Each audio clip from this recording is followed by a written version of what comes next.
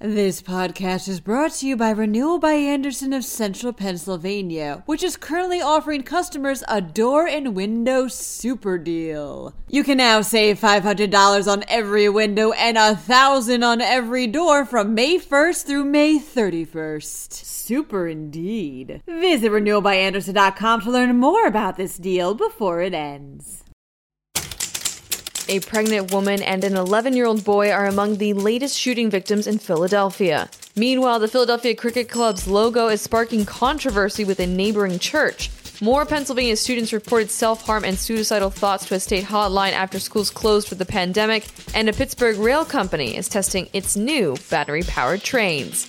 I'm Julia Hatmaker, and you're listening to Today in PA.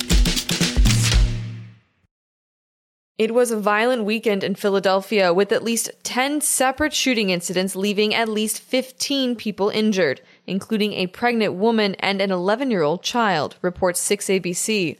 The first reported shooting began around 9:30 p.m. August 8th in Mantua, where a group of people were gathered for a barbecue. Police say that 4 or 5 shooters dressed in black then fired 28 shots into the crowd, hitting a pregnant woman, 2 other women, and 3 teenagers. Around the same time, an 11-year-old boy was shot as he was playing in Olney. All are stable and recovering. And those are just 2 of the shootings from the weekend, which is certified this year as one of the more violent ones in the city. 1,121 people have been shot in Philadelphia since the year began, a 35% increase compared to the same period last year. The Philadelphia Cricket Club logo is coming under fire. The logo depicts a Native American man who is wearing feathers. The Philadelphia Inquirer reports that the country club's neighbor, St. Martin in the Fields Episcopal Church, has asked the club to take down the logo. According to the church's reverend, the logo represents the white supremacist legacy of the neighborhood. The Philadelphia Cricket Club has not responded to the church's demands. It is one of the nation's oldest country clubs and was founded in 1854. A historian on the club has said that there are no records that explain why the cricket club has a Native American face for its logo. There has been an increase in Pennsylvania students reporting self-harming thoughts after schools were shut down because of the coronavirus pandemic, reports the Pittsburgh Tribune-Review. The Safe to Say Something hotline is an anonymous tip line for teens. Those reports usually center around bullying. Prior to the school shutdown, only 17% of all tips were related to suicide and self-harm. But that changed when schools shut down on March 13th. The 3 months after that saw 37% of reports to the tip line being for self-harm or suicide.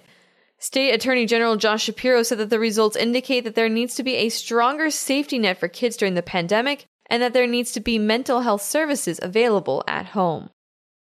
Battery-powered trains could be the future if one Pittsburgh area rail technology company has its way.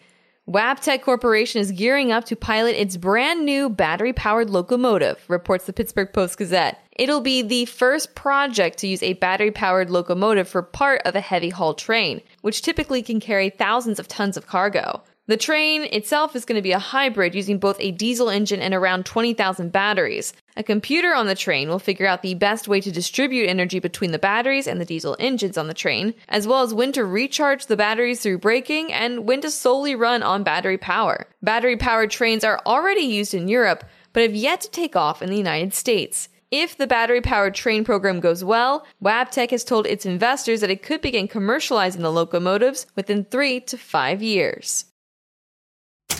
And that's all for today's news. Thank you so much, as always, for tuning in. Be sure to check out PennLive.com to stay up to date on the latest in the state. I'm Julia Hatmaker, and I'll be back tomorrow morning with another episode of Today in PA. I hope you all had a really great weekend and have a marvelous Monday.